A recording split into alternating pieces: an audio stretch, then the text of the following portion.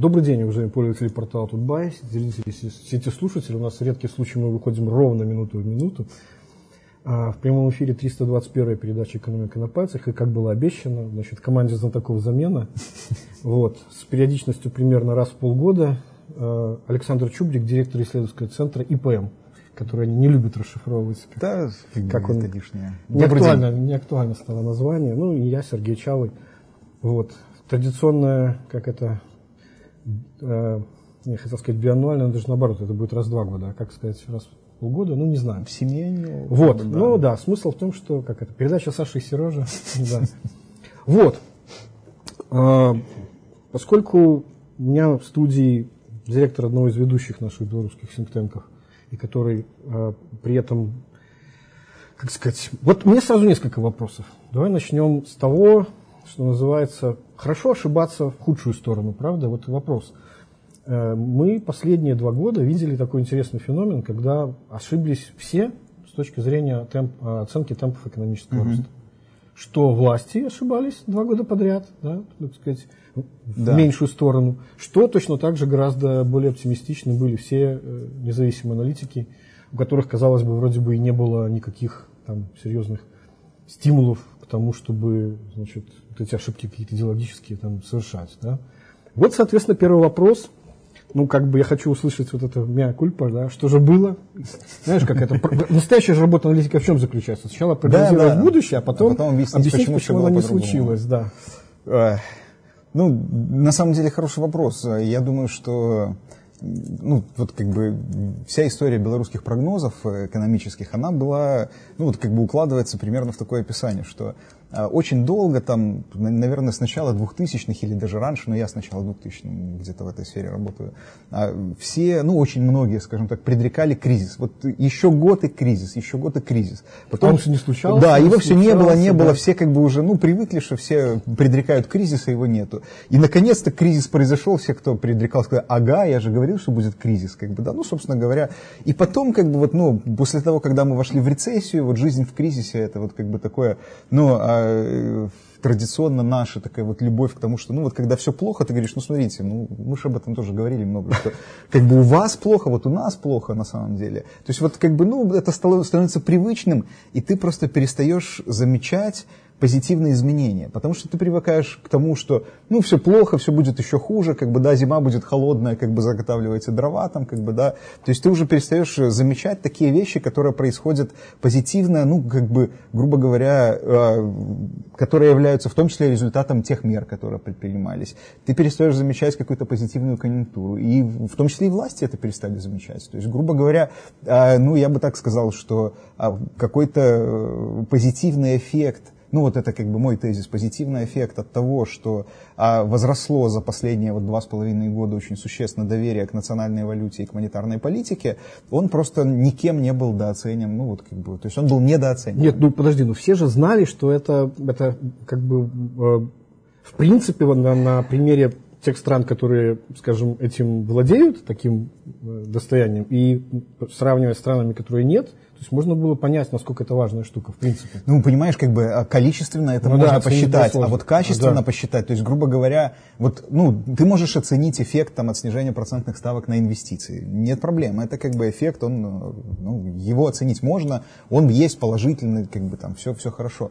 Но то, что, ну, допустим, коммерческое кредитование в первом квартале этого года вырастет в реальном выражении в 2,7 раза, вот как бы, ну, грубо говоря, такой порядок изменений модель не прогнозирует, то есть, ну, никакая. Это вопрос уже каких-то смена режима функционирования. Вот, как бы, неравновесный фазовый переход. Поэтому, ну, как бы, ничего удивительного, вот. Но меня больше всего, конечно, порадовало в этой ситуации то, что, скажем, рост оказался оптимистичнее, чем официальные прогнозы. То есть, вот такое случается в Беларуси, я не знаю, впервые, что ли. Ну, может, второй раз. Причем выше даже так называемого целевого прогноза, который считался самой верхней планкой. Да, не консервативный, по которому бюджет работает, а целевого прогноза. Это как в свое время Петр Петрович, когда говорил про то, что зарплата будет $250, и никто ему не верил. А потом она так и стала примерно. Так и стало 250. Вот. Это мастерство. Я еще хочу сделать такую маленькую как бы ремарку, да, есть все-таки же аналитики, да, есть люди, которые, ну, как сказать, это я тут погулять вышел, это же вы настоящие люди, которые там эконометрикой, моделями там, и всеми остальными вещами. А я, так сказать, по эпифеноменам каким-то, да, там, примерно. И я заметил для себя как раз-таки такой, знаешь, такой, что ли, эмпирический психологический закон. То есть вот когда те самые люди, которые каждый год предвещали, что весной, значит, нечего будет есть, а зимой мы замерзнем, да, вот, ну, с периодичностью раз в полгода, да. Вот когда, наконец, они устали говорить о том, что, значит, вот сейчас этот кризис наступит, и когда появились первые признаки того, что нет, все-таки как-то, значит, хрупкость какая-то появляется, когда они уже стали говорить, да не, ничего не будет, мы же видели, ничего с системой не случается. Ну, что с ней не делаю, ничего с ней не случается. Это тот самый момент, когда вот этот кризис прямо вот на руках. Да, ну это пример 2011 года, например. Да, именно так, да. Никто же не верил, что, ну, как бы... Есть такое. Сейчас просто, ну, мне кажется, что сейчас ситуация как раз-таки такая, что, ну, вот когда ты вроде бы говоришь, что, смотрите, вроде происходят какие-то качественные изменения, тебе говорят, не, ну это как бы, это явно вот продался. Ну да. То есть вопрос как бы состоит в том, что, ну, на каком-то этапе быть оптимистом, ну, как бы умеренным оптимистом стало, ну, как-то немного странно. Ну, потому что, не знаю, мне кажется, кризис мне кажется, как раз высшее наслаждение аналитика в том, что ты в какой-то момент оказываешься как контрариан, да, а потом оп, и так а и я происходит. же вам говорил, ну, вы не верили. Да. Как бы. Но я просто к чему, что вот для меня как бы вот важным было то, что произнесено, что это действительно это смена модели функционирования. Это качественное изменение. Это не какие-то там количественные подстройки, да, то, что случилось в результате. Ну, хочется вспомнить, как это знаменитые слова Черчилля, да, что ни один кризис не должен пройти бесцельно, да, то есть он обязательно должен быть использован для чего-то позитивного. Ну, ты знаешь, здесь просто момент такой, когда, я бы так сказал, что да, по идее, вот эти качественные изменения, они видны. То есть, по крайней мере, ну, я бы их видел, и, ну, на мой взгляд, самое яркое проявление, это вот как бы, ну, сверх ожиданий, несмотря на жалобы на слишком высокие по-прежнему процентные ставки, очень серьезный рост коммерческого кредитования под финансирование инвестиций. Это значит, что, ну, в принципе, бизнес, частный бизнес, он как бы, ну, увереннее смотрит в будущее. Горизонт планирования увеличился. Но здесь есть, понимаешь, как бы, опять же, такой момент, ну, вот я как-то, мне кажется, ну, вот понял такую вещь важную, что человеку ж вот как бы хочется доверять. Вот, ну, как бы я вот говорил об этом тоже вот сегодня, что если ты никому не доверяешь, ну как жить? То есть тяжело. И поэтому вот малейший повод, ну, скажем, начать доверять хоть как-то, пускай не слепо, пускай в какой-то степени с оговорками, он будет использоваться. Поэтому, ну, вот, грубо говоря, со стороны бизнеса сейчас власти дан какой-то, ну, кредит доверия. И важно, понятно, не всем, как бы, ну, скажем так, это доверие гораздо выше, чем то, что было там еще год-два года назад. Нет, ну начнем с того, что нас же сначала приучили уже как там любимую собаку Павлова на любые высказывания Центробанка о том, что никаких, значит, ничего не будет, это сразу означало, что все, надо ховаться в бульбу. Но тут вопрос, как бы, понимаешь, опять же, вот этот оптимизм, как бы, бизнеса, который вроде бы ведет к каким-то качественным вещам. То есть, опять же, вопрос, что это нельзя переоценивать, потому что, ну, вот если ты посмотришь... Так, а пока вроде никто не... Но понимаешь, как бы, вопрос состоит в чем? Что ты говоришь, да, смотрите, как бы, все там, оптимизм, бизнес растет, как бы, давайте, может, понемножку будем, вот, как бы, возвращать наши старые методы, то есть, как бы, ну, не то, что совсем старый метод, может, там немного ослабим фискальную политику, как бы, да, может, чуть скорее начнем там ставочки снижать, как бы, но вопрос состоит в том, что даже вот если мы оставляем все как есть, то есть вот все у нас консервативная фискальная политика, допустим, политика доходов умеренная,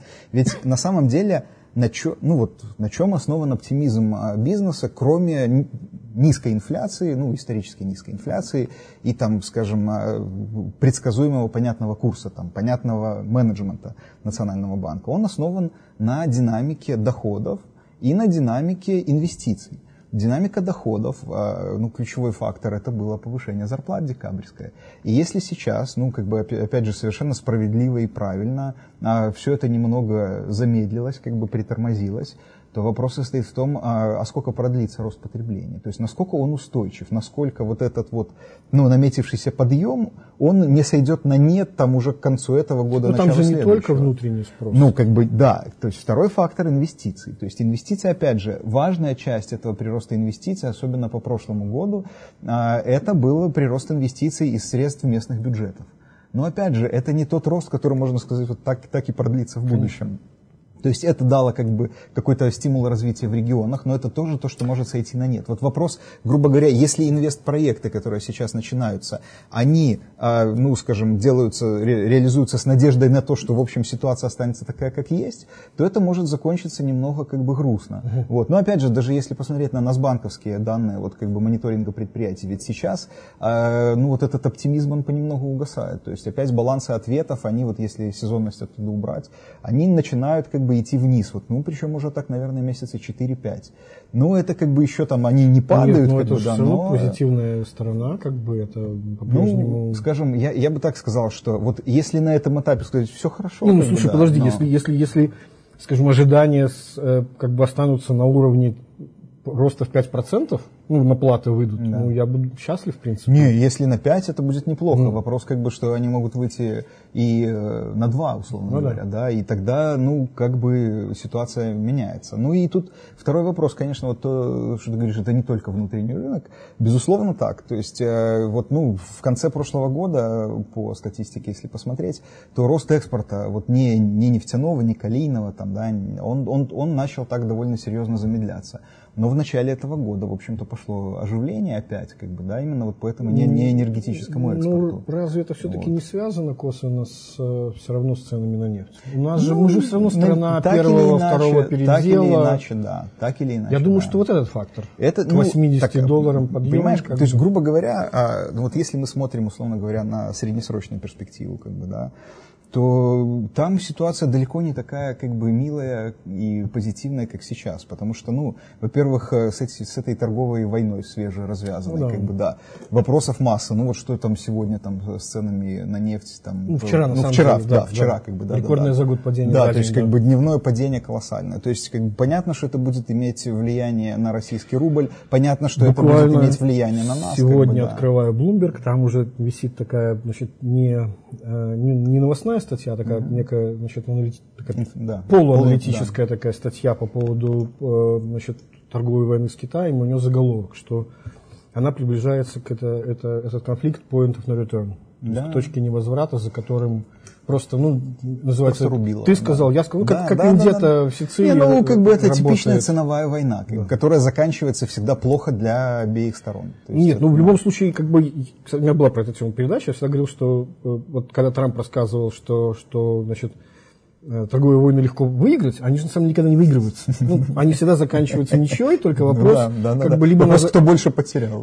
И просто либо ничего и сразу, договорились никому не наносить увечий, либо заканчивается как в 30-е годы после протекционистских этих глупостей, которые были с Мутхау-Лятки и все вот эти дела. Тут эта неопределенность есть. Вторая неопределенность, опять же, она в какой-то степени определенность. Ведь сейчас мы смотрим на наш бюджет, на наш долг с точки зрения того, что с точки зрения тех денег, которые мы сейчас имеем от торговли нефтью. Но ведь Россия-то намеревается по-прежнему завершить налоговый маневр. Так мы и так уже там, по сути, почти ничего не получаем.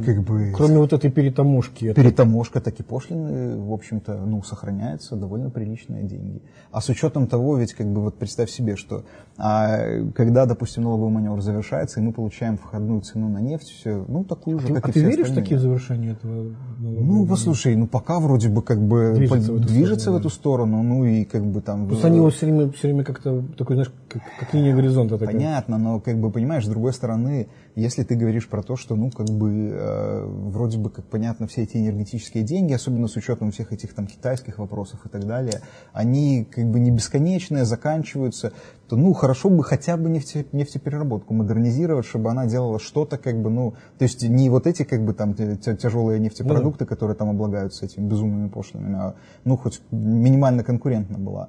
То есть понятно, для этого он нужен, но вопрос что для нас? То есть если мы получаем нефть по рыночной цене неизбежно, то возникает вопрос, Даже если мы придем к России и скажем, ребята, вы знаете, вы нас так обидели, как бы, да, мы хотим больше. Они скажут, ну подождите, раньше вы хотели больше, потому что вы хотели равных условий, как бы, да. И у нас был инструмент, как мы вам это компенсируем. Цена на нефть, цена на газ, как бы, да, ну там перетаможки и прочее. То сейчас этого нету. То есть эта штука исчезает. Но самое, как бы, ну такое, что меняется, наша нефтепереработка получает мировую цену нефти. И у нас нету вот этой дельты, благодаря которой мы можем поставлять нефть на расстояние, ну, типа вот Нидерланды или Великобритания. И также уже основной рост был Украина, ближний рынок. Так вот, как бы я говорю, что вопрос состоит в том, а надо ли нам будет столько нефти? А какая прибыль будет генерироваться нашей нефтепереработкой? И опять же, понимаешь, вот, ну, как бы история, когда у тебя, у нефтеперерабатывающего завода забирают прибыль в фонд нацразвития, а потом ее кладут на семейный капитал. Очень мудрое решение. А, значит... Ну, как Норвегия практически. Да, а Мозырь, как бы там, или Новополоцк берут кредиты, за него модернизируются. Класс, а потом говорят, вы знаете, у нас тут как бы высокие, да, там, дорогое обслуживание кредитов, как бы, да, у нас там денег нету, оборотка, мы убыточные. Ну, так как бы убыточные при такой цене на нефть, а что будет, когда цена на нефть станет рыночной. Поэтому я бы так сказал, что вот эти вот макроэкономические риски среднесрочные, они как бы довольно серьезные. И как бы, ну, они... Да. Я, конечно, ожидал немножко другого. Не, ну, послушай, как бы спич, да, я говорю, что спич, вот важность как бы спича состоит в том, вот по поводу доверия, как бы, да, вот важный момент состоит в том, что нельзя недооценивать эффект от макростабилизации на доверие и на рост. Слушай, то есть вопрос, понимаешь, как бы, Сергей, то есть, что я хочу сказать? Я хочу сказать, что то, что воспринимается, очень часто преподносится как барьер для роста, там, допустим, жесткая монетарная политика, деньги дорогие, да, как бы, это на самом деле в нашей ситуации стало драйвером роста. Конечно. То есть это, ну, вот как бы, важно это говорить и говорить. В свое время, когда еще была борьба с носителями этих идей, как я их называю, канализации денежной эмиссии, вот у них был такой термин, я очень много над ним смеялся, он еще в 90-е годы появился у них, когда, это что ты рисовал, он да? Все отражал. Как раз, да, именно, он очень говорящий сам за себя. Как раз у нас проблемы с ростом ВВП были именно во времена с как раз наиболее безответственной денежно-кредитной политикой. И напротив, стабилизация. И по неплатежам то же самое было, да. Ну, у нас, по сути-то, ведь не было такого серьезного периода, за который мы могли бы сказать, действительно, и сказать, что как классно, когда на самом деле работает такая сбалансированная монетарная. Мы же все время жили в состоянии макронеравновесия. У нас было как бы вот немножко, буквально 2005-2006 годы были позитивные. Шестой последний, да. Шестой последний, вот после этого седьмой, когда нам выплатили цену на газ. Первая газовая война, совершенно верно. Все, вот с тех пор как бы оно началось. Может быть, еще 12-й год. Да, в какой-то степени. Ну, опять же, там же быстро все равно все очень быстро. На грабли те же наступили моментально. Все очень быстро вернулось. А здесь, потребовалось результат 2,5 лет работы. Да. Ну, как бы. Не, ну это как бы... Тандема Матюшевский, Калаваш. Надо это, чтобы люди знали своих героев. И реально, я считаю, что... Не, ну ты знаешь, я думаю, что здесь как раз... Героев Беларуси реально можно давать без всяких вопросов. Помнишь, это было Василий Теркин, где я скажу, зачем мне вор за меня согласен на медаль? Тем не менее. Нет, ну тут они уже реально вписали как-то себя в экономическую историю. Ну, понимаешь, здесь вопрос в чем, как бы, да, вопрос то есть вот сейчас какой риск? То есть даже если предположить, как бы, да, ну, что в силу каких-то причин, ну, как бы, я не знаю, любых, как бы, да, вот надо будет поменять руководство Нацбанка.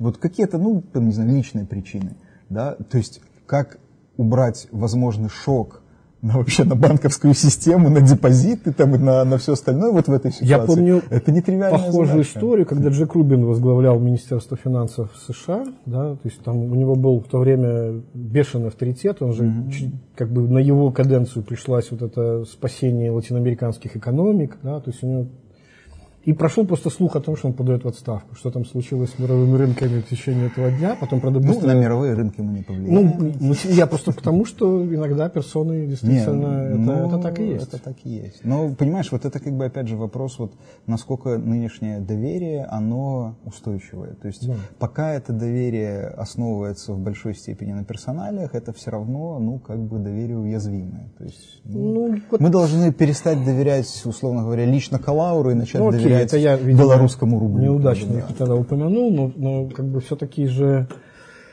как сказать, идея, опять же, я вернусь, да, к вот этому вот фазовому переходу. Да, то есть все-таки это же вопрос уже не тот, помнишь, когда рисовали и вы, и все, кому не лень, вот рисовали эти долгосрочные темпы роста, ощущая от цикла. Что вот, наконец, загиб пошел. Там. Да, загиб уже к нулю приблизились. Да, хотя последние 5 лет они у нас в ноль, но типа уже начинаем из там, отрицательной зоны типа выходить. Ну, это я говорю, это стат-фильтр. Я чем дальше, тем более скептически к этому отношусь. Потому что когда у тебя высокие темпы роста долгосрочного тренда там, в 2003-2008 годах, и ты говоришь, это значит у нас потенциальный рост такой был. Ребята, да мы просто накачивали экономику дешевыми так деньгами. Есть. То есть, а сейчас у тебя, когда реально рост начал оживать, то есть уже он, скажем так, частный сектор стоит за этим ростом, да, его развитие, мы говорим, у нас потенциальный рост где-то близко к нулю, так на самом деле он сейчас больше, чем тогда, конечно, или по крайней мере, он здоровее. Опять же, вот я к тому, что действительно у нас как таковой серьезной истории жизни сколько-нибудь длительного периода в условиях макроравновесия ведь не было. Мы все время существовали в условиях перегрева, да, либо короткие периоды, когда совсем уже, как 15-й, например, был страшный. Не успевали почувствовать. Так ты понимаешь, вот в этом смысле, мне кажется, очень показательно, я впервые за долгие годы как-то с трепетом начал относиться к собственным нашим исследованиям малого и среднего бизнеса. Потому что, скажем так, результаты, ты просто видишь, насколько те результаты, которые ты получаешь, они адекватно отражают действительность, в твоем понимании. До этого не замечали? До этого, понимаешь, там, есть свои нюансы, до этого действительность она была такая. Можно я перебью тебя? Конечно. Значит, есть такая, опять же, я все время пользуюсь физическими аналогиями, по понятным причинам. Значит, в физике сложных систем, неравновесных фазовых переходов, там ведь в чем интересен феномен? Что, по большому счету, ты наблюдаешь постепенные микроизменения, которые никак не приводят к изменению макросостояния. А потом внезапно, Гегель. обвальным периодом, это, по сути своей... диалектика. Переход количества в качество. Есть на самом деле просто одна единственная математическая модель, которая считается, она, правда, двумерная, не трехмерная, она иначе... То есть все остальные будут численные, а аналитически она считается. Это намагничивание диэлектрика в магнитном поле. Как он постепенно становится сам магнетиком. Смысл в том, что там все частицы спина, они развернуты хаотически, естественно, уничтожают друг друга, и общего магнетизма нет.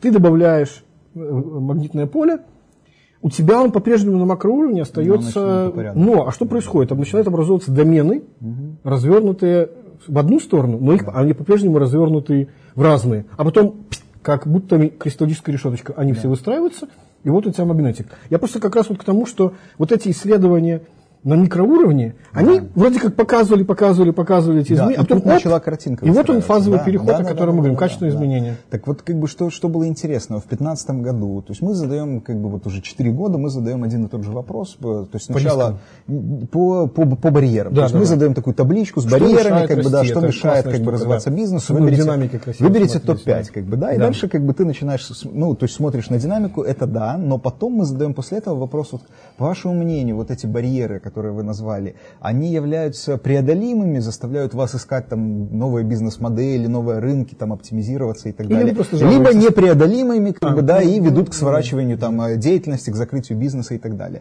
Так вот, в 2015 году, когда рецессия, собственно говоря, уже началась, кризис начинался, но ему было тогда, на тот момент, еще меньше полугода. На тот момент оптимистов, то есть, которые сказали, все преодолимо, класс, 80%, 20% было тех, кто сказал, что непреодолимо. То есть люди с учетом прошлого опыта, они не понимали, что это надолго. В 2016 году уже было 60/40. Слушай, уже опыт 2011 года помню, когда за полгода все закончилось. За полгода все рассосалось для бизнеса. Да. Послушай, а вторая интересная штука, на которую я глянул. 9-й точно такой же короткий был. То есть, по поводу 11-го, эффект какой был? У тебя, мы, опять же, задаем вопрос по году основания, и там интересно смотреть, что до 2003 года у тебя компании открывались экспортно ориентированно и на внутренний рынок ориентированно примерно в равной степени, плюс-минус. Начиная с 2004 года практически до конца внутренний конечно. рынок. За исключением 2 лет. 2012 год, последствия девальвации, Конечно, то есть, конечно, класс, конечно, то есть да, все. да. И 2016 год. То есть тогда, когда внутренний рынок еще падал, провисал, а когда внешний сектор, реальный обменный курс стал равновесным, то есть опять же, вот это был стимул. То есть сейчас опять, в 2018 год, конечно, их там не так много, 17-18, но тем не менее, опять ориентация на внутренний рынок пошла. И это, опять же, это вопрос ключевой к тому, ребята, а мы можем обеспечить гарантии того, что макроэкономическая стабильность, она будет стабильной, то есть что она как минимум лет на 5 вперед будет просматриваться. Пока это, мне кажется, это базовая гипотеза, потому что в принципе-то ведь почему, ведь никто ж, подожди, ведь и мы же сами не верили в то, что удастся от лоббистов отбиться, да? Мы же привыкли к тому, что мы постоянно крутимся в этом чертовом колесе, да? Сначала мы, занимаемся созданием макронеравновесия для создания, поддержания иллюзии экономического роста и богатства, получаем потом кризис внешнего сектора, девальвацию, затягивание поясов, жесткую кредитную политику, потом через некоторое время, когда стабилизация наступила, да, все те же самые приходят и говорят, зарплату нечем платить, засели какие-то монетаристы, давайте откручивайте все назад. И этот цикл же он раза 3 уже на наших глазах повторялся, и ждали примерно того же. Да. И поэтому, в общем, в какой-то степени моя гипотеза заключается в том, что удалось продать, как что называется, высшему политическому руководству мысль о том, что теперь это уже не вопрос цикла какого-то, да, что мы будем повторять этот кризис, а то, что это вопрос национальной безопасности, национальной экономической безопасности. Конечно. Когда мы подошли к 2015 году к тому, что за этим начинались уже риски эффектов домино, и банковской системы, так вот, по поводу социалки. Вот я еще до передачи это говорил, сейчас я повторю нашим зрителям. В последнее время надо осторожнее быть с названиями для великих кострычников экономических форумов, потому что вы уже несколько раз подряд, как только называетесь, как-то темой какой-то, то тут же становится понятно, что в этой теме в течение следующего года будет как-то плохо. У вас был 2 года назад по поводу и реформы их, да, мы видим, что, собственно, ничего. Прошлый год был особенно интересен, потому что там шла речь об инклюзивном росте, и понятно, что он был, в общем, основан на тогдашним выводах, которые все мировые агентства подтвердили, что да, действительно, это у нас было, что это был тот самый рост, который подымал все лодки, и так далее, и так далее. Ровно тут же стало понятно, что как только кризис 15-16 годов завершился, да, тут же выяснилось, что тот рост, который начался, он нифига не инклюзивный. Он очаговый, да, и что масса регионов, которые, в общем, его до сих пор не чувствуют. И, кстати, я думаю, что то, о чем ты говорил, этот рост инвестиций на уровне местных правительств, это же реакция на эту статистику.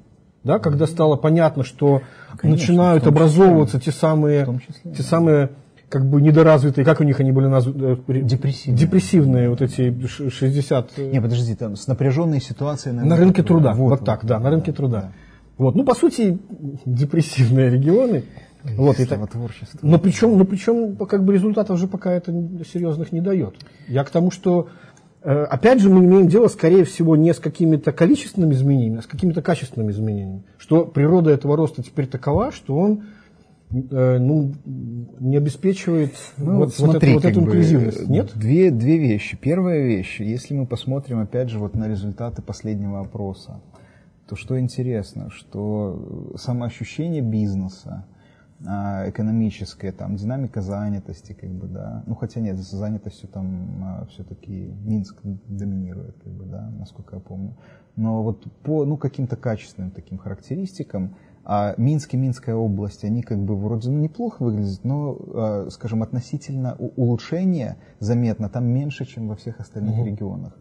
И это важный момент такой, то есть, с одной стороны, об этом инклюзивном росте, Ведь в период 15-16 год, вот в период рецессии, оказалась такая ситуация, ну вот это опять же там наши исследования показали, что чем хуже была базовая ситуация в регионе, тем больше он упал. То есть, грубо говоря, дивергенция, то есть расслоение между регионами выросло. Отсюда, понятно, все вот эти идеи про то, что давайте мы попытаемся регионы как-то вот восстановить через индустриализацию. Там, да, ну, то есть вот получился парадокс, что слабые упали сильнее, и сильные теперь растут сильнее. Сильные выросли больше, как бы, да. Ну, то есть, но понимаешь, как бы вот, что произошло потом? Вот я думаю, что стало, допустим, важным фактором, который, ну, вот, помогает сейчас расти регионам, потому что сейчас, ну, фактически все регионы восстанавливаются довольно ровненько. Что сработало? Разве география не... Нет, ты знаешь, сейчас, как бы, сейчас довольно ровно все как бы идет по регионам, но я думаю, что здесь сыграла роль первая, вот один из таких базовых факторов. Во-первых, рынок труда российский ожил, и трудовая миграция опять же ровненько пошла. Ты посмотри, прошлый год, по официальным данным вот этим обследования рабочей силы, 83 тысячи трудовых мигрантов, это исторически зарегистрированный максимум, ну, в смысле, зарегистрированный исследованием максимум. Эта цифра занижена, безусловно, ну, конечно, потому то, что как бы, найти, то есть это те, кто нормально там обследование, все хорошо, но у тебя получается там из них там около 90% это Россия. Ну, то есть, грубо говоря, там у тебя там на весь остальной мир остается меньше 10 тысяч, как бы, да, а у тебя только по прошлому году поляки выдали 35 тысяч рабочих виз.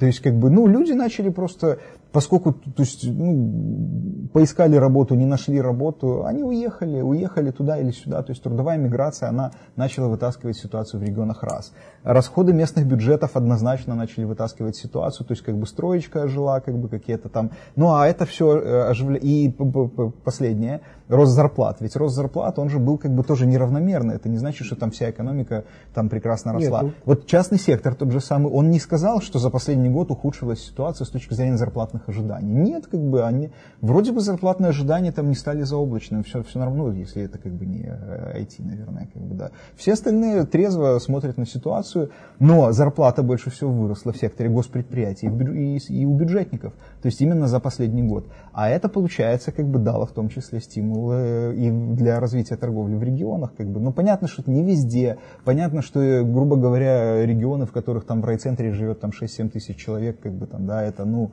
я не знаю, что нужно сделать, чтобы их, в общем-то, убрать из этой категории регионы с депрессивным рынком. Ну, вообще, вот, как сказать, ответ, который власть придумала, вот, в том смысле, что, как это,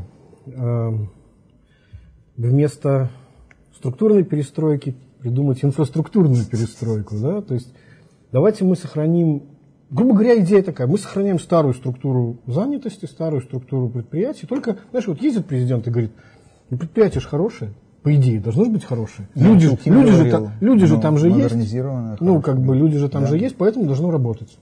А то, что там оно с сегодняшнего дня становится государственным, этому, конечно, не обращаем внимания, но основная идея, что попытаемся, чтобы все работало так, как раньше. А потом выясняется, что где-то это не работает, как с этой вот из руин и пепла Саршанской, значит, этим регионом. Да, и тогда появляется концепт индустриализации уже вместо модернизации. Ну, понимаешь, я думаю, что с концептом индустриализации здесь вообще история примерно такая. То есть, ну, в общем, какая одна из важнейших вообще ценностей для любого белоруса? Это работа, особенно в регионах. То есть, когда ты приезжаешь в регион, который там территория с напряженной ситуацией на рынке труда, проблема нет работы. Как сделать так, чтобы там появилась работа? Простой ответ: давайте построим предприятие. То есть, ну, это логика. Первый неправильный ответ. Ну, давайте построим предприятие, как бы следующий неправильный ответ, как бы, да. А где взять денег? Ведь в бюджете денег нету на это предприятие. Прямой инвестор придет, значит, и построит нам это предприятие. Бешеной поддержки не будет. Вот. Но как бы вопрос состоит в том, что, то есть ты рисуешь вот эту как бы концепцию, но что нам показывает эта концепция? Она нам показывает, ну, то есть как бы мы видим уязвимости этой концепции. Уязвимости состоят в том, что, ну, скажем так, начнем с конца. Барьер на то, что придет этот иностранный инвестор и захочет построить здесь такое предприятие. Хотя бы любой инвестор, внутренний, внешний, как бы, да, придет и захочет это построить. даже если предположить, что там вот, в таком регионе, где живет там в районе там 10-15 тысяч человек, если там поставить какое-то там, создать инфраструктуру, создать там все условия, там любые гарантии, вопрос, а кто там будет работать? То есть почему вот дал 6-й декрет в 2012 году эффект в основном вокруг крупных городов, там областных центров. Несмотря на то, что идея была развития сельских. Не, оно-то как раз, то есть прилегающая территория. Потому что когда ты ставишь завод там под Барановичами, это значит, что люди, которые живут в Барановичах, будут ездить туда работать, потому что конкретно там в условных крупках, там их просто не будет. То есть их там нету нужного количества, нужной квалификации. Слушай, это разве не как сказать, не необратимый процесс? Это же во всех странах же так происходило. Концентрация. Это же в советские времена была идея экономической географии, которая не имела отношения к эффективности. Там, конечно, вся эта концепция, она сложнее, чем вот просто, как мы ее с тобой обсуждаем. То есть нету идей выровнять все регионы, но вопрос ресурсов, он остается открытым. Ведь вот смотри, что происходит вот с этой инклюзивностью роста. То есть, и это имеет отношение к проблеме тех же самых госпредприятий. То есть, как-то недавно тоже такая аналогия родилась. Минск, проспект, там раньше проспекты, были очень широкие полосы, просто там колоссальные полосы. Потом пробки начались, что делать? Давайте оптимизироваться, сделали полосы уже. Вроде пробки немного подрассосались, потом опять начались. Что сделали? Давайте сделаем вот эти съезды налево, выделим их отдельно. Сделали, пробки подрассосались, потом они опять. То есть вопрос того, что это то, что происходило в экономике за 2 последних года в сфере госфинансов, и в сфере банки, госфинансы и предприятия.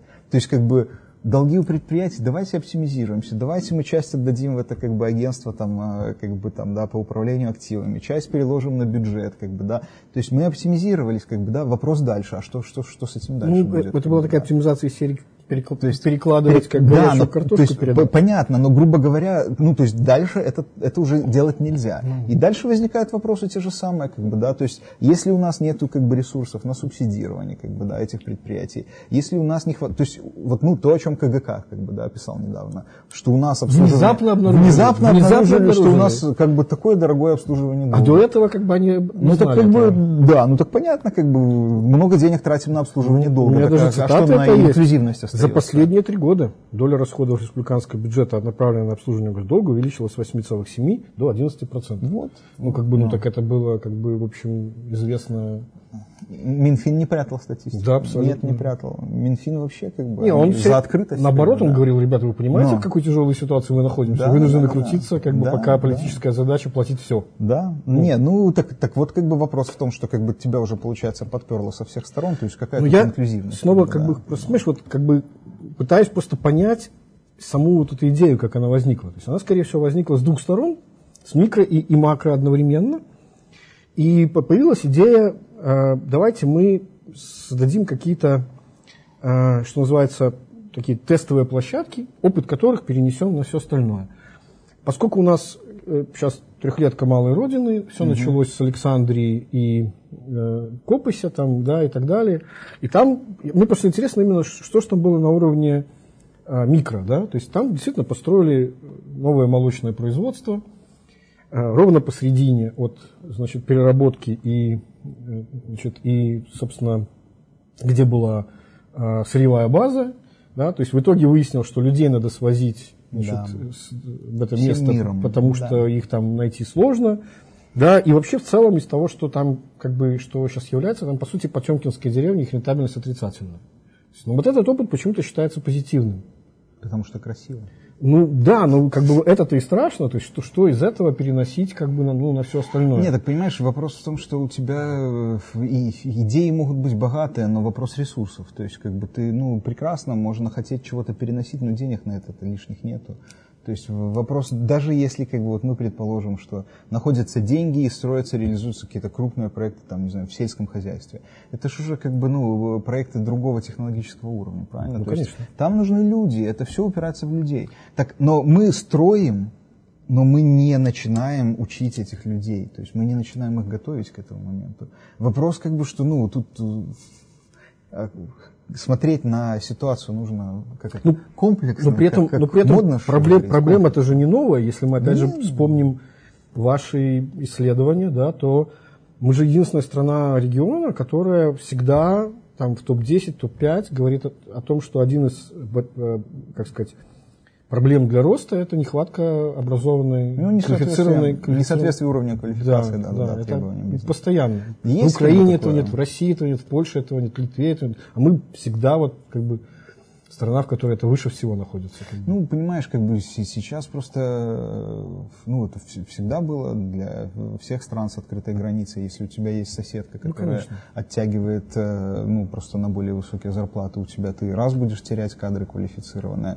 Вторая, как бы, ну, понятно, что это еще не таких масштабов, не такие масштабы приобрело, но тем не менее поляризация рынка труда из-за ПВТ, она тоже есть, как бы, да, то есть когда у тебя есть один сектор, в котором уровень дохода, ну, на порядок выше, чем в остальной экономике, то понятно, что, ну, он будет оттягивать, ну, лучших, как бы, и более того формировать стимулы для остальных, чтобы они туда шли.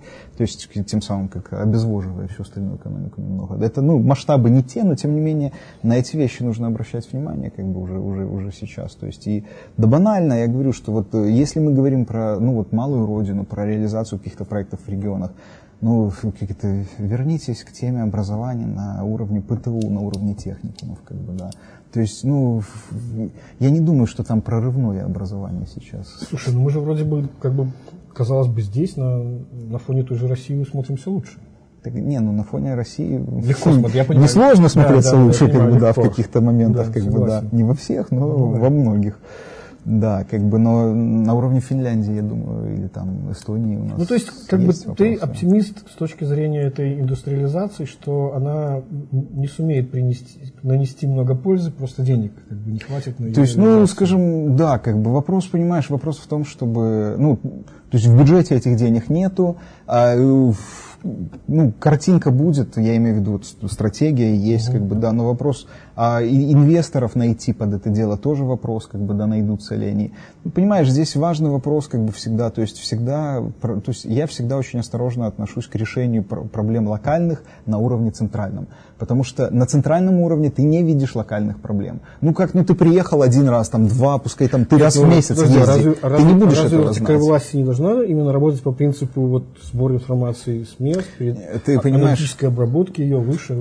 Нет проблем, но понимаешь, как бы ты же знаешь, что на каждом уровне аналитической обработки теряется часть важной информации, как бы, да. То есть и да, как бы вычищаются все сложные острые моменты. То есть вопрос банально децентрализации. Ну, я говорю, что я, конечно, понимаю, что Минфин, он не поддерживает эту мою мысль, но когда у тебя, ну, условно говоря, доля доходов, да, как бы в целом на уровне, значит, страны, доля доходов бюджета в ВВП, то есть, ну, в органы госуправления 40 там с лишним процентов, а собственные доходы областных бюджетов 14% от ВРП, ну, это, извините. Ну, слушай, ну это же была длинная политика. Длинная политика централизации была, да. Забирали местные налоги, как бы ради, собственно, под идеей оптимизации и упрощения этой системы. Так, в итоге все они субвенции.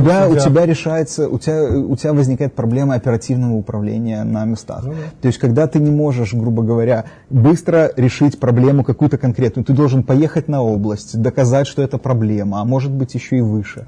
Да, как бы, то есть, ну, на это тратится время, а возможно, там скажут, нет, у тебя не эта проблема, а вот это, как бы, да. То есть, ну, получается, вся система искажается, и мы не решаем вот действительно массу локальных проблем. То есть, ну, понятно, они решаются, но это уже очень сильно начинает зависеть от местного менеджмента, как бы, да, ну, вот я имею в виду от местных органов власти. Увеличение как сказать, без местного самоуправления. Ну, без большей, гораздо большей степени, да, как бы местного начинать нужно все же с этого, а не с того, что давайте мы планы составим. Я думаю, да. И инвесторам понесем. Послушай, как бы, да, инвесторы же, ну, я не знаю, в какой стране инвесторы, как бы, приходят, как бы, и начинают финансировать планы правительства, как бы, да, за свои деньги. Ну, кое-где есть. Кое-где есть. России, например. Ну, там, понятно. Олимпиада, все дела. Как бы там инвесторы, ну, да. Нет, ну, всякое бывает. Бывает. Но, может, да. Вдруг чудо. Ну, я просто еще к чему, что, то есть вот я упомянул как бы микротему насчет вот этой индустриализации, но она же еще и возникла как ответ на вопрос, когда мало того, что КГК внезапно осознала, что что-то мы как-то много по долгам, значит, платим, и что как-то эта доля, несмотря на все планы, сокращать расходы, она как-то все больше увеличивается. Хотя, что в принципе, в общем, понятно, потому что если вы ставите задачу рефинансировать долги, если вы ставите задачу привлекать там кредиты Китая, там, значит, на финансирование того, чего у нас денег, бюджета нету, да, и так далее, то, конечно, эта доля будет расти. Но в конечном-то счете произошла проблематизация того, что стойте, как бы, это то, что называется, так долго говорили большевики, наконец дошло, да, что стойте, но как бы мы подходим к тому моменту, когда нам просто сложно вырасти из этого долга.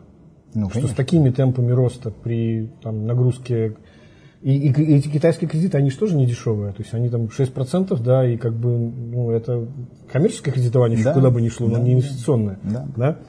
Вот, и получается, что я об этом очень долго пытался объяснять, потом мне говорят, зачем я использую слово на букву «Д», которое не нужно упоминать, ну, окончательное решение долгового вопроса. Вот, но смысл заключается в том, что, как мы знаем на примере той же там, Греции, да, самый такой яркий пример, что невозможно сокращением расходов выбраться из долговой ямы, да, что оптимизация бюджета, вы наоборот убьете только тот экономический рост, и у вас пропорция она будет только расти, соотношение долга к ВВП, а не уменьшаться. То есть можно из долга только вырасти, как это случилось, например, там, я не знаю, там, после Второй мировой войны у США, да, сколько было разговоров, какой у них огромный там долг, а потом он внезапно, значит, вышел. И поэтому стала задача. Значит, раз все-таки где-то кто-то донес и рассказал, что, значит, из долга можно только вырасти, да? Ну, кроме слова на букву «Д», которое пока у нас считается плохим.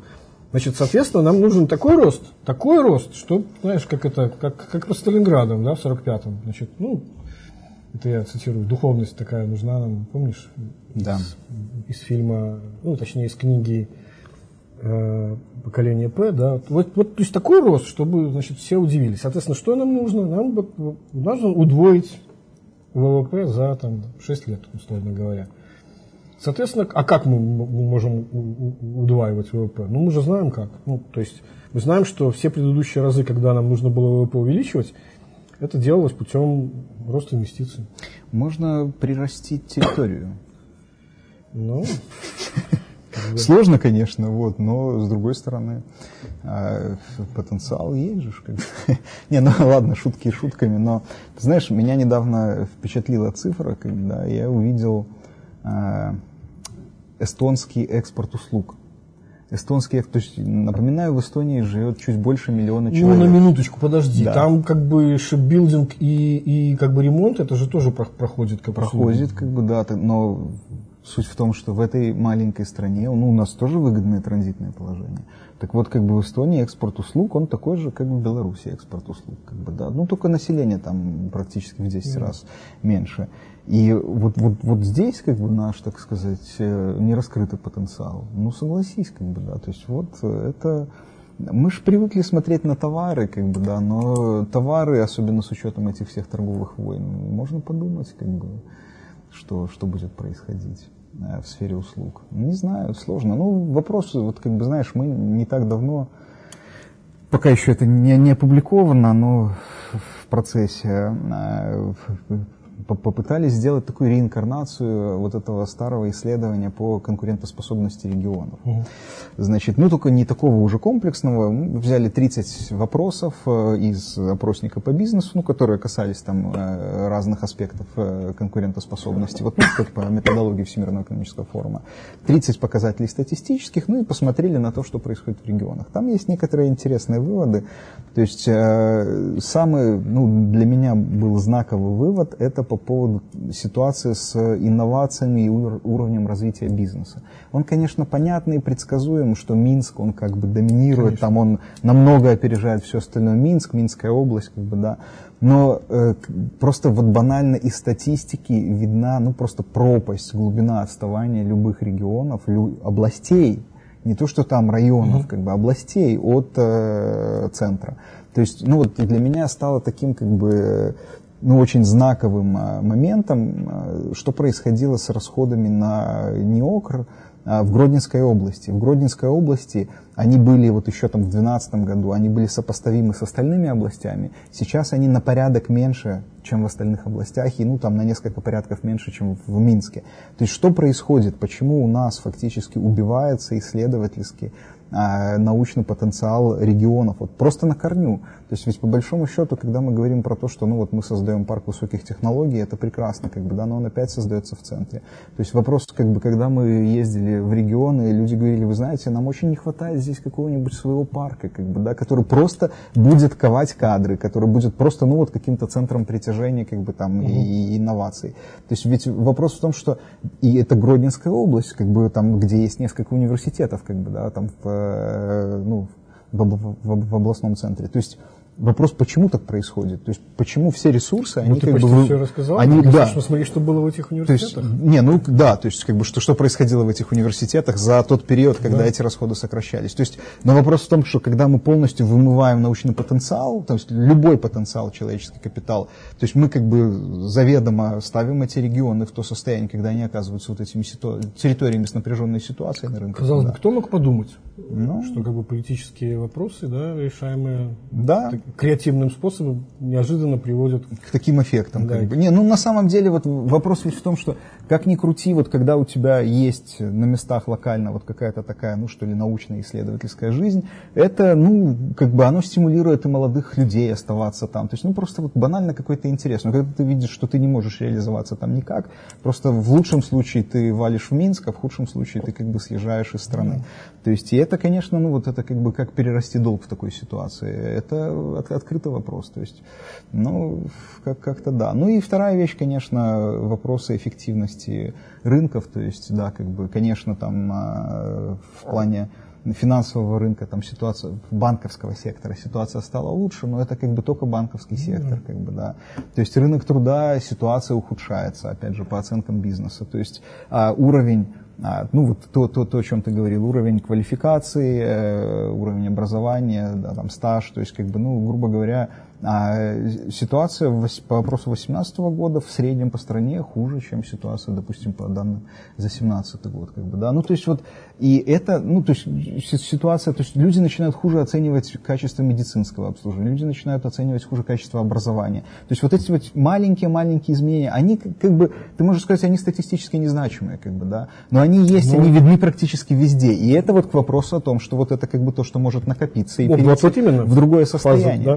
То есть как бы, ну тем более, что эти вещи, они же, если ты их как бы они не разворачиваются чуть-чуть как бы, да. недофинансируешь, недофинансируешь, а потом случается обвал, за которым медика подготовить это 7 лет только образование, потом еще ординатура и все эти дела. То есть это... Ну, как бы такая и образование. Это же не ПВТ, которое можно там... Нет, так понимаешь, это да, это вещи, которые... Так понимаешь, это вот, ну, то же самое демография, как бы, да. То есть любые вещи, которые ты делаешь, как бы, да, которые могут повлиять на то, что называется репродуктивные установки, они не исправляются за год. То есть они требуют десятилетий на самом деле. И любые такие действия, они могут просто приводить к тому, что мы теряем поколение. Как бы, да? То есть мы теряем, то есть вот сейчас там провал с рождаемостью в 2017 году. Ну так правильно, вот вступили в этот возраст люди, рожденные в начале 90-х годов, ну все как бы. То есть получается, что... Да, тут как бы все демографы говорили, то же самое... что не надо раздувать щеки, не думайте, что ваша политика стимулирования играет какую-то серьезную роль. Ну, она играла роль, но это как бы было, да. Ну, как бы вот она пошла яма, то есть закончился всплеск Горбачевский, и вернулся яма Второй мировой. Нет, там, понимаешь, как бы там были вещи. То есть, ну, вот, допустим, для меня стало таким открытием, что в 2017 году из общего числа детей почти 21% это третьи дети, то есть родились третьими. Это значит, то есть такого не было в 80-е годы, там вторые как бы максимум, то есть вот, ну, не было такой как бы установки. То есть вопрос разобраться нормально в причинах, почему. То есть, понятно, в обществе есть это за квартиру, это там за пособие, да, как бы отчасти это так. Это же тоже свидетельство роста уверенности в завтрашнем дне. Да, и это как бы, вот ты знаешь, вот с уверенностью в завтрашнем дне тут есть один такой как бы интересное наблюдение. Потребление растет, быстро растет, да, то есть там 11% рост в четвертом квартале, там что-то там около 9% в первом квартале этого года, год к году. Но инвестиции за счет собственных средств населения падают. И они росли в первом полугодии, нет, населения. именно инвестиций профинансирован за счет собственных средств населения. Казалось бы, у тебя растут доходы, ты уверен в завтрашнем дне, ты инвестируешь.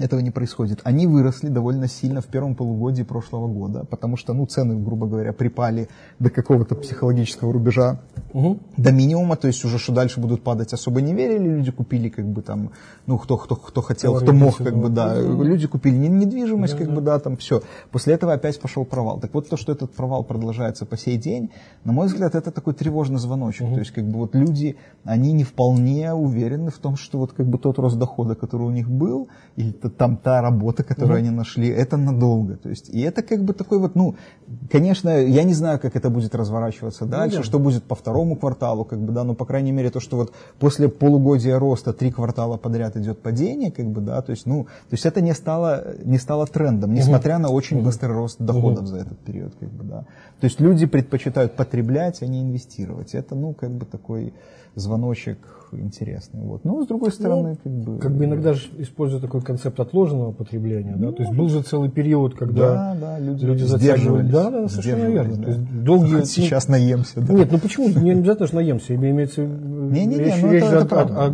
покупках товаров длительного пользования. Да, и это тоже...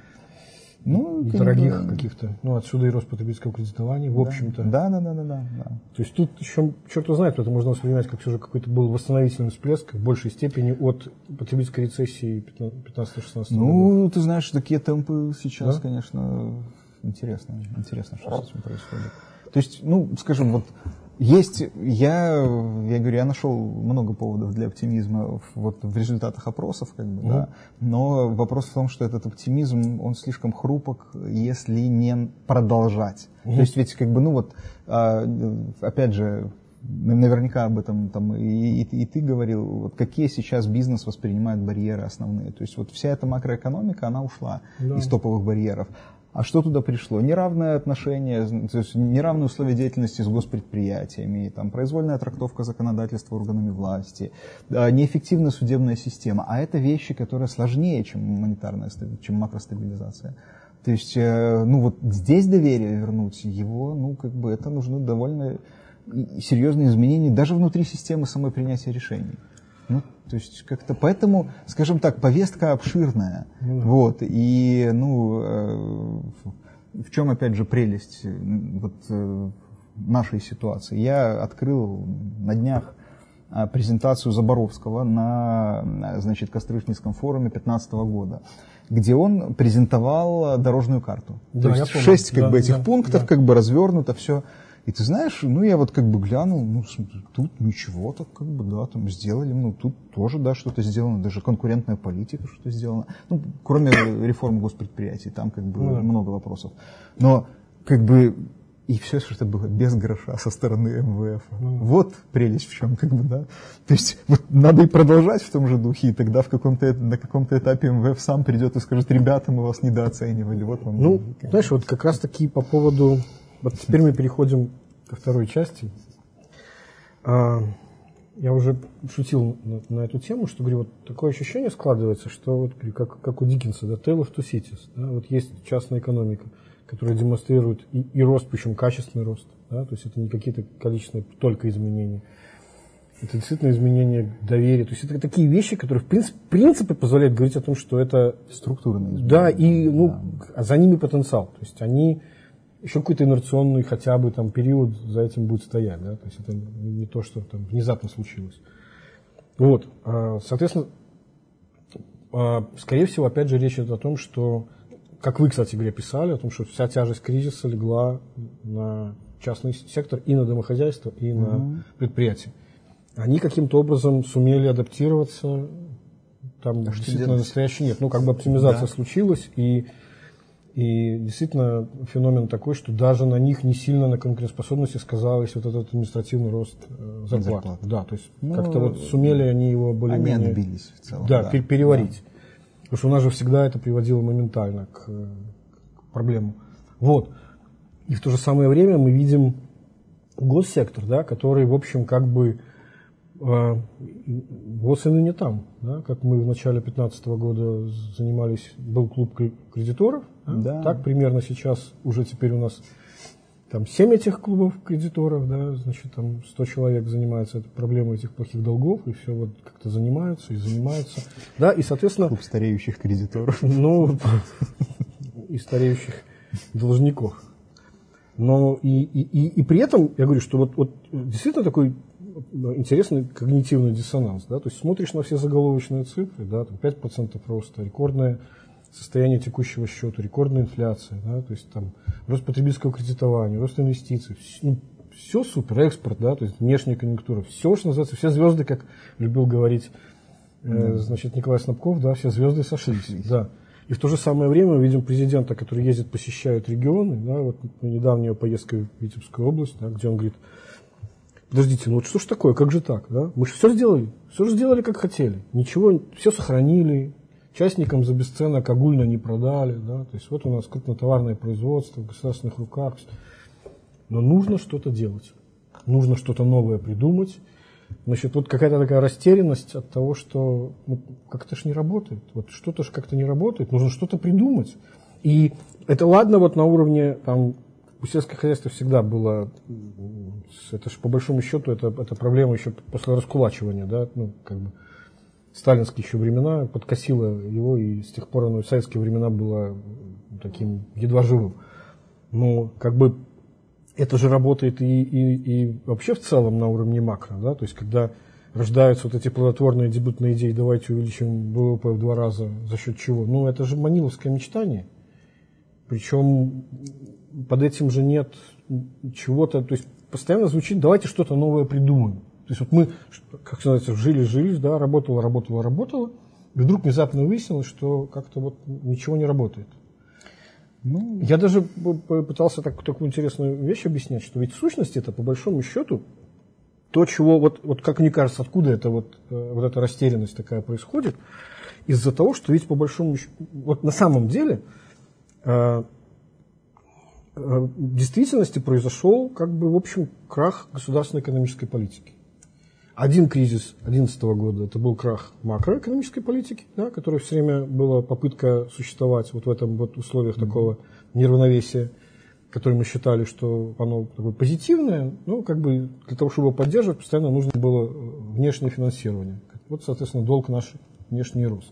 Он закончился 2011 годом, но ведь кризис 2014-2015 это кризис микро, да, то есть это кризис модернизации, когда попытались точно так же теперь уже решать ситуацию искусственного нагона темпов роста не на уровне в конкретных отраслях, вот как бы таким, да, и то есть получается, что у вас обанкротилась экономическая политика многолетняя, десятилетиями накапливавшаяся, сначала на уровне, по большому счету, ведь один кризис, он там перетекал, один был вызван даже в какой-то степени попыткой ответить на второй, то есть вы сначала потерпели крах в макро, потом в микро, и вот сейчас становится вдруг внезапно понятно, что, черт возьми, а что за этим? А концептуально как бы ничего нет. И вот этот вот такой экзистенциальный ужас, который воспринимается именно вот как бы, как только когда ты начинаешь думать о госсекторе, да, то есть он никуда не девается. И представься, реально представься на месте, знаешь, как была в литературной газете рубрика «Если бы директором был я», если бы президентом был ты, например, да, то есть вот оказаться в этой ситуации, ведь на это же было поставлено столько политического капитала, ведь мы весь мир убеждали в том, что вот это и есть особенности нашей уникальной белорусской экономической модели, доказавшей свою эффективность. И теперь внезапно выясняется, что она вот как бы, она не работает, она просто не работает. Вот эта вот растерянность, а что за этим, да, то есть вот все, что мы видим, это все положительные вещи за счет того, что все-таки, значит, перестали заниматься, отказались от этих глупостей на уровне макро, во многом отказались от глупостей на уровне микро, то есть денег нет, вы держитесь, да, по отношению к предприятиям. Это же было очень хорошо видно 16-17 года, да, когда даже потом президент уже перестал на МАЗы эти все и гамсельмаши приезжать, потому что первый вопрос был: дайте денег. Он говорит: ребята, сколько можно? То есть куда вы, а деньги? То есть, да, действительно. Вот. Ну а там же реально так начиналось. То есть, у нас, Александр Ильич, все класс, то есть сценарий был один тоже, все класс, нужно там 500 000 000. На другой приезжаешь, там 200 миллионов. То есть вот как бы, а так все хорошо. Вот. Да, то есть как бы вот в частном секторе это, а здесь, ну, то есть это реально какая-то вот концептуальная яма. Ну, есть такая проблема. Видишь, страшно браться, конечно, за эту ситуацию. Но, с другой стороны, опять же, вот, ну, вот этот экзистенциальный ужас, осознание того, что нужно что-то делать, оно четко есть. То есть вот, ну, ты дооптимизировался до какого-то момента, то есть фактически избегал решения за счет этого. Да, еще продолжу немножко аналогию насчет вот экзистенциального ужаса. Мы же знаем, что психологические, поведенческие психологи давно это уже показали, что вот что является причиной прокрастинации. Когда у тебя висит какая-то большая, важная проблема, но которую не хочется браться, ты начинаешь заниматься мелкими, короткими, но очень важными, как тебе кажется, вещами. Да? То есть, вот, но ты себя убеждаешь в том, да, конечно. Да. Разве не это сейчас происходит? Конечно. Нет, вытеснение. Это происходит. Но тут как бы вопрос еще, знаешь, как бы такой важный, на мой взгляд. Вопрос вот давней боязни того, что это будет иметь колоссальные социальные последствия. Даже не так. Боязнь того, что, вот, ну, то, что глава государства говорил, народ, я готов на любые реформы, но народ не готов. Не готов, да, народ не готов. Так вот, как бы, понимаешь, как бы... Ну, вот как, он же сначала был не готов на пенсионную реформу, потом через 3 месяца оказался готов. Ну, понимаешь, как бы, тут есть такой момент, как бы, да, ну, действительно, ну, казалось бы, логично, да, вот если я работаю там на каком-то госпредприятии, с которого уже уволили там 40% сотрудников, как бы, да, и я, честно говоря, не очень хочу быть следующим, потому что я понимаю, что меня, как бы, могут записать в тунеядцы, да, как бы, там, ну, и вопрос, как бы, что мне с этим всем делать. То есть логично, что я должен не поддерживать реформу, я должен поддерживать старую, как бы, идею, что давайте, как бы, мы будем поддерживать такие предприятия. Но если мы посмотрим на результаты опросов общественного мнения, как бы, да, опять же, ну вот мы сейчас получили данные опросы населения, где как раз-таки задавали в том числе вопросы по поводу того, как люди относятся к разным аспектам рыночных реформ. Так вот, как бы, если сравнивать ситуацию с 2008 годом, когда мы первый раз задавали этот вопрос, 2008 год был совсем еще бескризисный. Послушай, как бы ситуация разительно отличается. Разительно. То есть, как бы, вот эти рыночные настроения, они увеличились очень существенно. Но в чем важный момент? Даже в 2008 году, даже тогда, подавляющее большинство, то есть, по-моему, 56 там, или чуть больше процентов населения, они на вопрос, должно ли государство поддерживать неэффективное предприятие, отвечали: нет, не должно.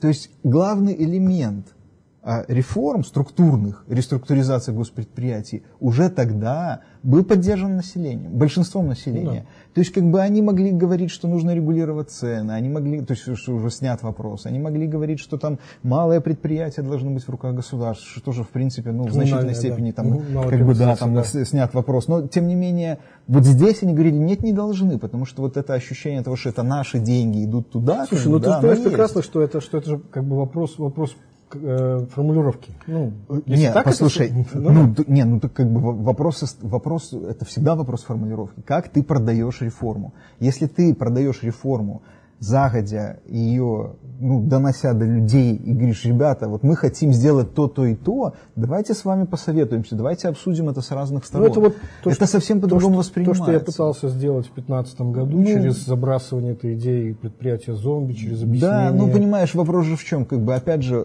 практика наша, к сожалению, несмотря на вот эту вот, как бы, такую, но очень серьезную открытость за последнее время, что вот мы сначала разработаем все, а потом вам представим, как бы, да. Даже возьми тот же самый 7-й декрет, хорошо, но он, как бы, он прорабатывался там с бизнес-союзами. Но все равно его... Там еще все-таки, согласись, в отличие от 8-го... В отличие от 8-го там публичность была, но все равно, как бы, грубо говоря, вопрос стал так, что: а давайте вот мы примем декрет, и тогда его начнем пиарить. И тогда начнем обсуждать и пиарить. Ну, как бы, не вопрос, там, может, удачно получилось, и кредит доверия к этому 7-му декрету со стороны бизнеса, он довольно серьезный сейчас. Но вопрос все равно вот этой коммуникации, он важный. И если ты, как бы, не начинаешь обсуждать это, то есть говоришь, что, ну, ребята, как бы, да, ну, смотрите, как бы, да, мы это сделаем, да, понятно, что вот конкретно вот мы сделаем это не сразу, как бы, да, давайте вот мы начнем с этих предприятий, самых проблемных, как бы, да, примерно, мы решим их проблемы так. Я примерно понимаю, о чем ты говоришь, что тут, это тоже вот работает такой эффект непредвиденных последствий. Сначала нам не нравились результаты нечестных соцопросов, да, а потом внезапно мы потеряли обратную связь и на самом деле не представляем себе, что люди думают. Да.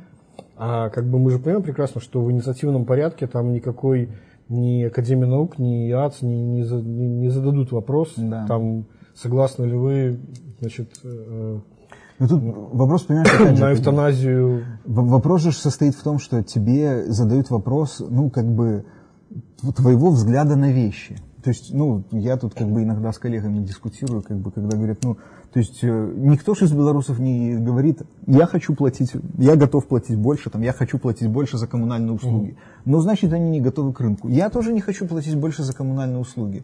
Как бы, да, не хочу, я хочу бесплатную медицину. В принципе, ладно, понятно. Бесплатная медицина — это отдельная тема. Там и так далее, и так далее. Но вопрос, как бы, того, что, ну, если я вижу, как бы, ситуацию, которая складывается, если я вижу, как бы, что на самом деле эта ситуация, даже в среднесрочной перспективе, она правильная, она, как бы, дает эффект, ну, как бы, это продаваемо, это будет поддержано.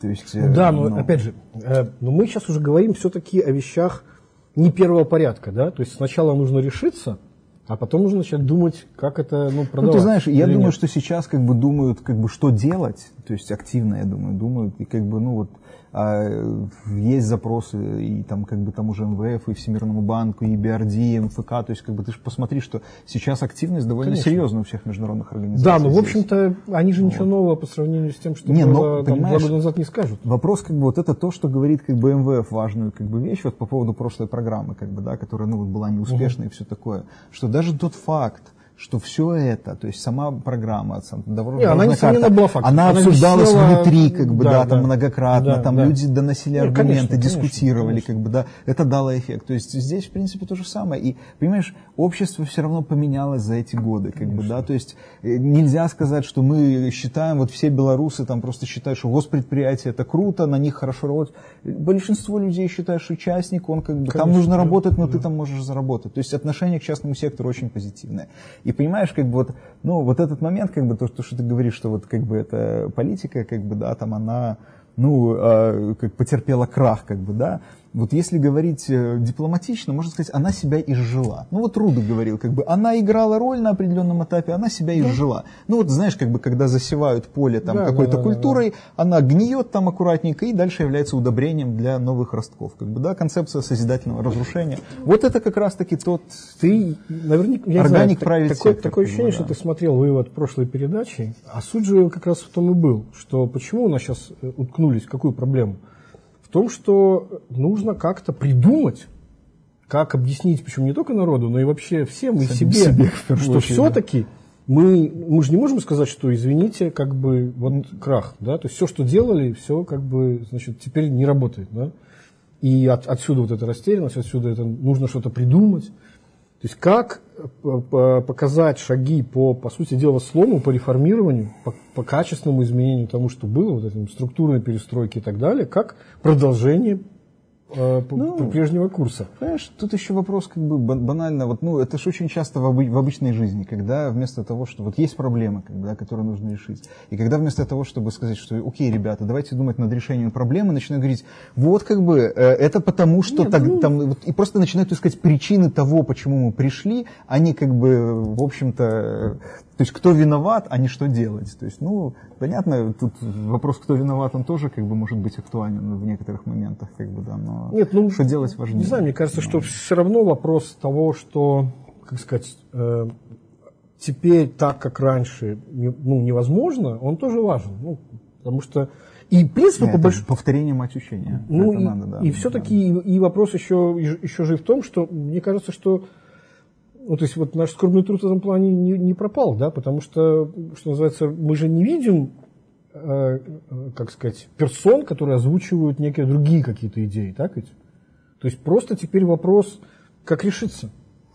Ну и, в принципе, ты знаешь, конкретные меры, они же как бы далеки от тривиальных. То есть это, это не та повестка, которая была там в свое время в 90-х годах. Тут уж не надо тоже объяснять. То есть, что мы сейчас скажем, как бы, давайте приватизацией решим все проблемы. Как бы, да, нет, как бы не решим. То есть, не решим. Вот. И повестка поменялась, да, как бы, и частный сектор другой. Я говорю, по-моему, классное название, органический частный сектор. Да, кстати. Ну, нет, так на самом деле так и есть.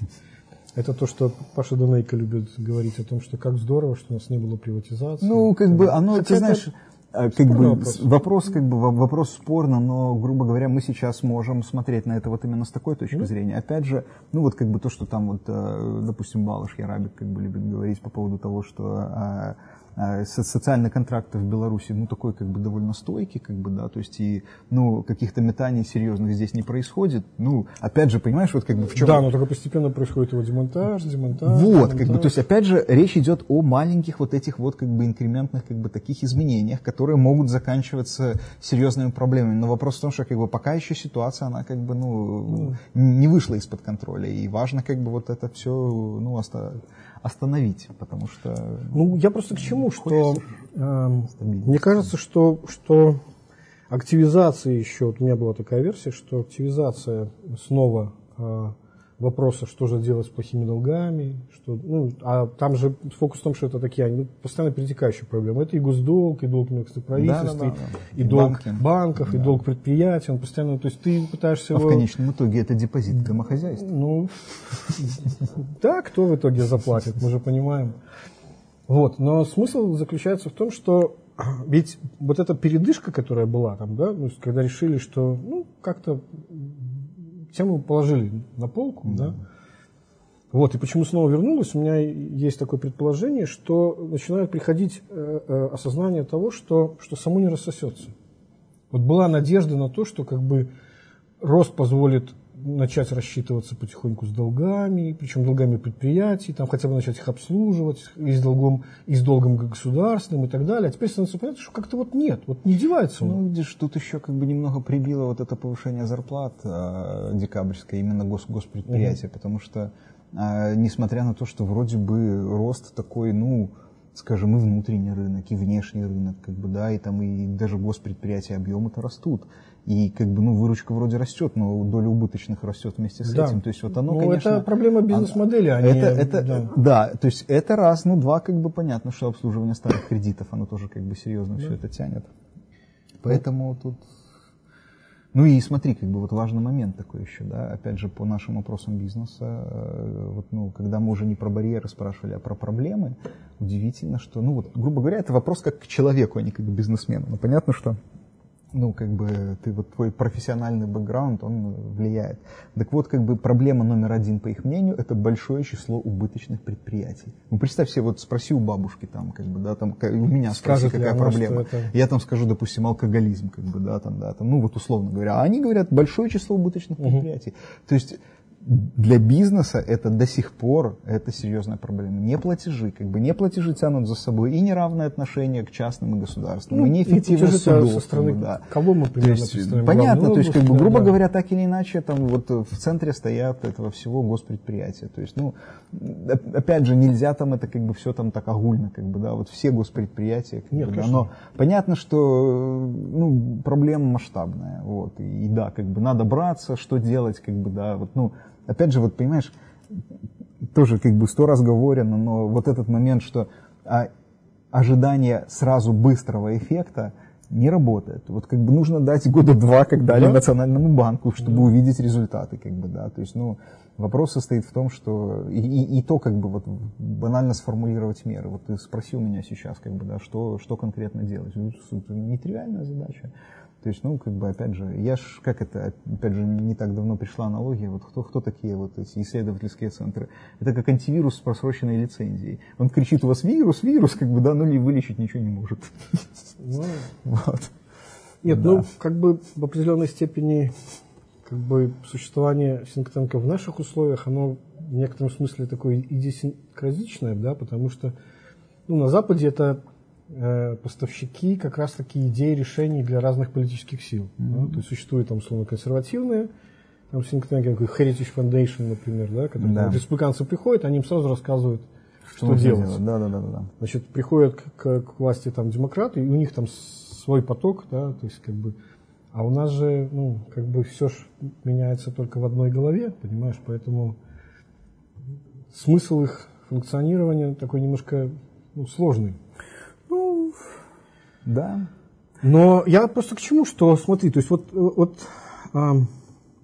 как бы вот мы имеем, о чем написали, да, там, значит, там 7 точек годов там, с точки зрения обслуживания внешнего долга. Да, то есть мы уже давно на платы это вышли, но по-прежнему не хватает этих денег в бюджете, по-прежнему нужно перезанимать, по-прежнему темпов экономического роста не хватает. Опять же, вопросы экономического реформирования, они дадут результаты через несколько лет только.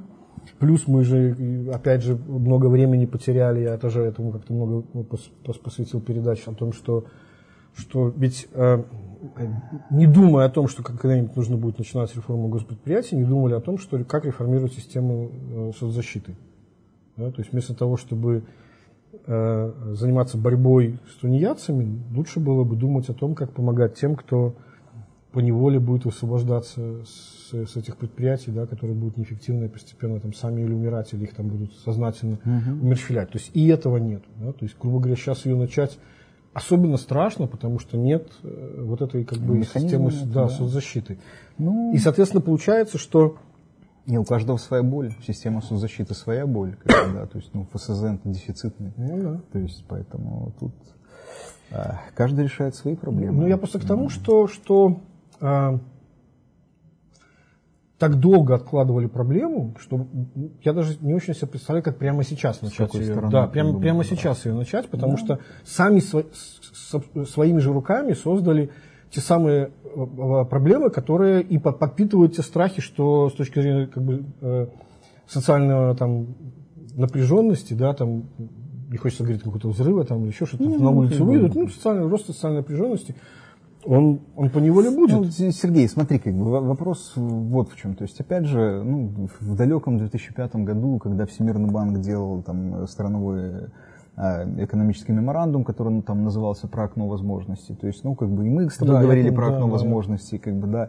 То есть сейчас в этом плане тоже есть окно возможностей. То есть, смотри, ситуация какая. У тебя, несмотря на, в общем-то, такую не самую прекрасную ситуацию в экономике, безработица снижается. Я имею в виду, я не говорю про зарегистрированное, а то, что в отдельных публикациях Белстата называлось, сейчас они исправились, там все это называется словом безработица, да, раньше это называлось лица, не имеющие работы, и ищущие ее, и готовые, активно ее ищущие, и готовые приступить к ней.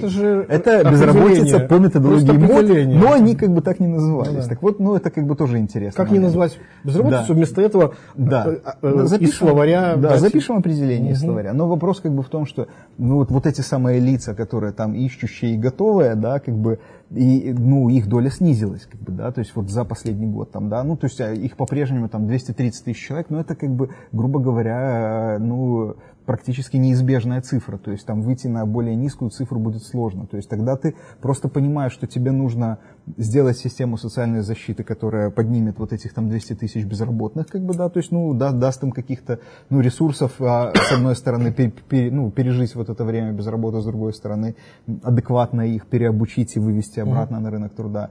А с другой стороны, как бы ты понимаешь, что люди решают проблемы без участия государства.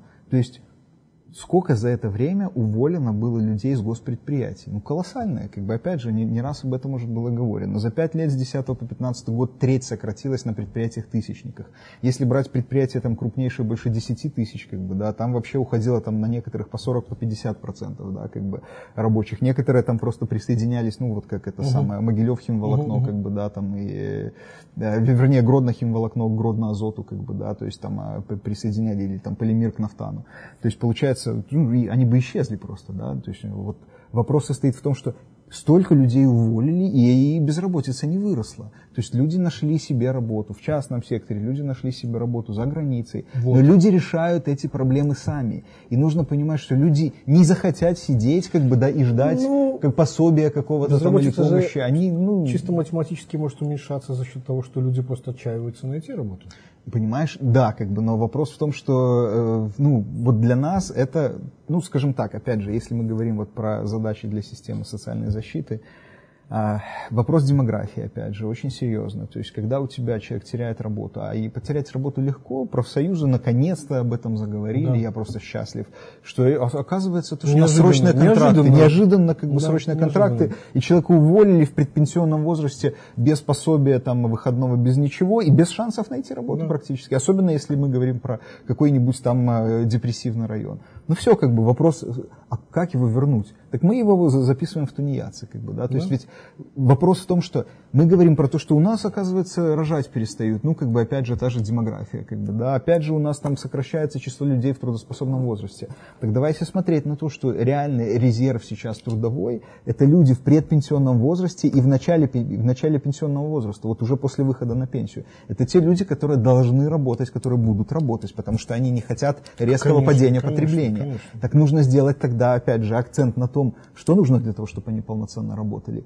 Переобучение, раз, как бы, да, то есть вот это как бы обучение на протяжении жизни. И второе, это система, ну, это вопрос уже медицины, как бы, да, то есть, как бы, а как предотвращать, там, допустим, там, молодеющую деменцию, как бы, да, то есть, вот, когда люди, ну, то есть, это проблема, которую просто предпочитают не видеть, но она есть, как бы, да, то есть, на самом деле, ну, то есть, вот, понимаешь, когда ты начинаешь, вот, как бы, просто приближаться к этим всем демографическим вещам, там, честно говоря, как-то делается не по себе, вот, как с госпредприятием, ты говоришь, не-не-не, я не смотрю, не смотрю. То есть вот вопрос состоит в том, что вот, ну, на самом деле, опять же, лежащие на поверхности вещи. Просто нужно назвать безработных безработными, бедных бедными, а не малообеспеченными, как бы, да, и просто начать решать эту. То есть это не требует больших денег, это просто требует чуть больших усилий. Предприятия, бренды назвать предприятиями зомби, например.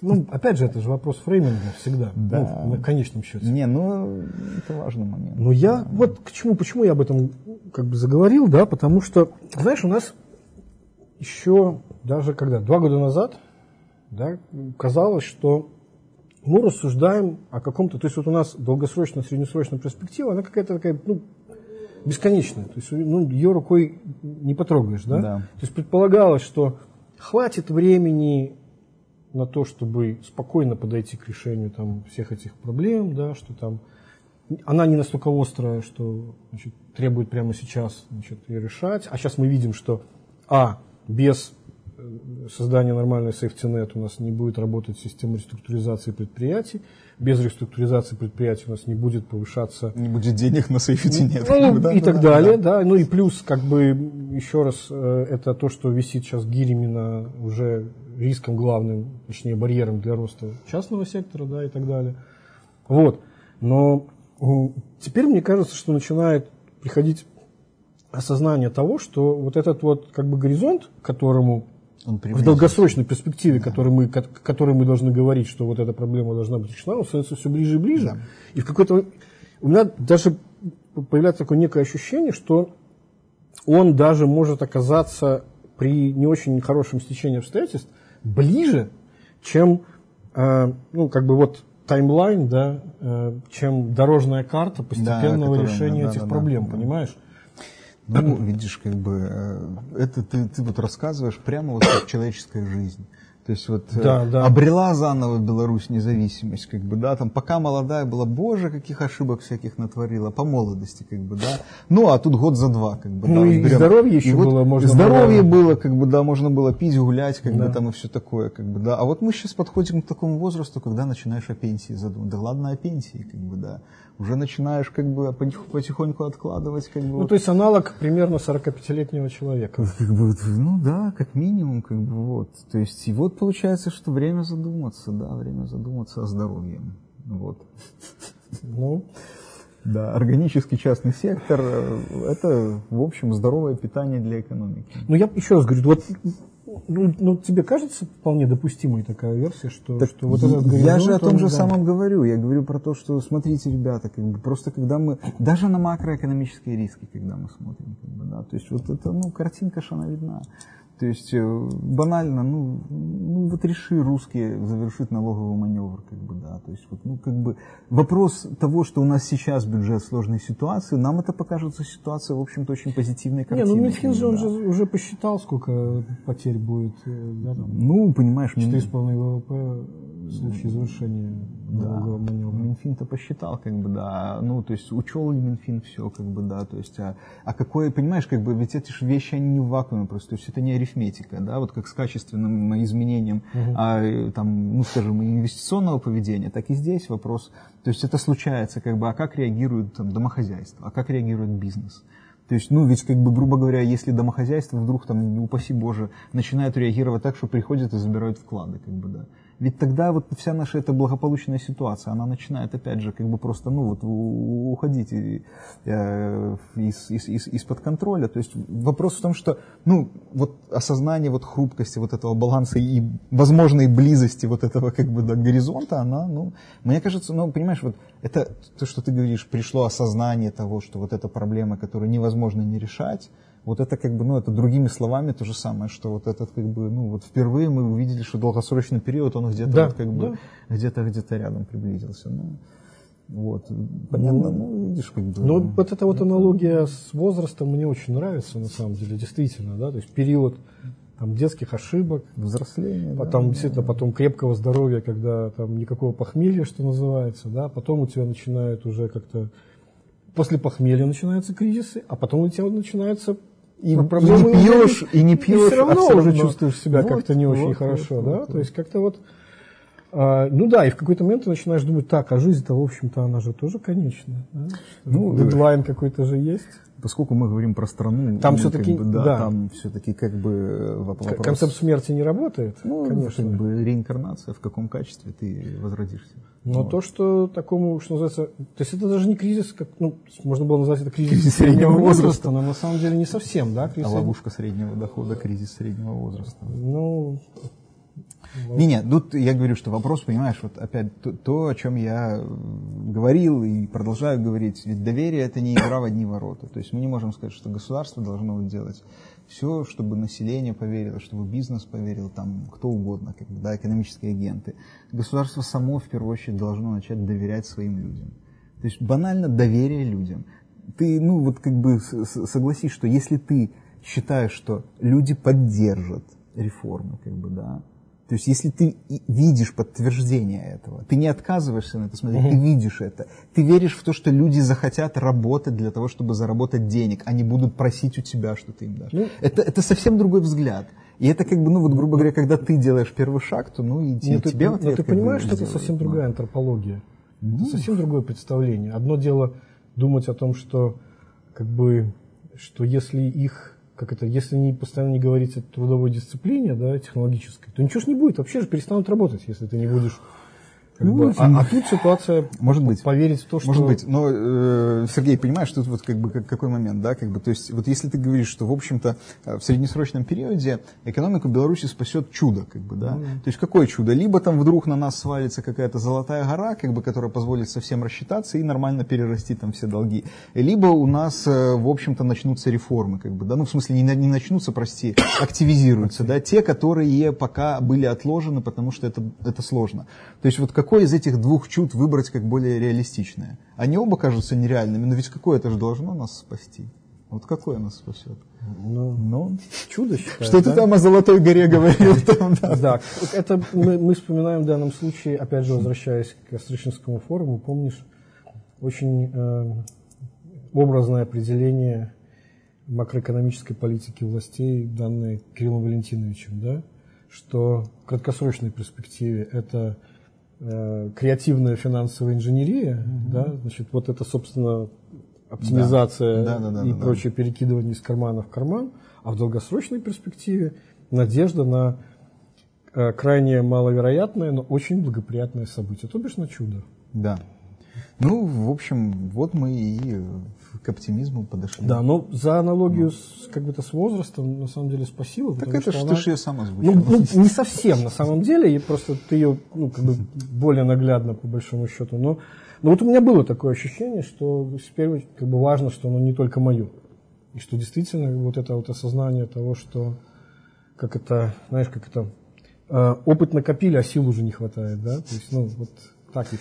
Ну, видишь, у Бородулина было такое вот пригожее двухрадковье, такое вот это, ну, у Войтюшкевича на диске «Паровозка Ханя» там оно было: «С каждым Новым годом ты стареешь, а себе все хлусишь, что мудреешь». Вот как бы, да.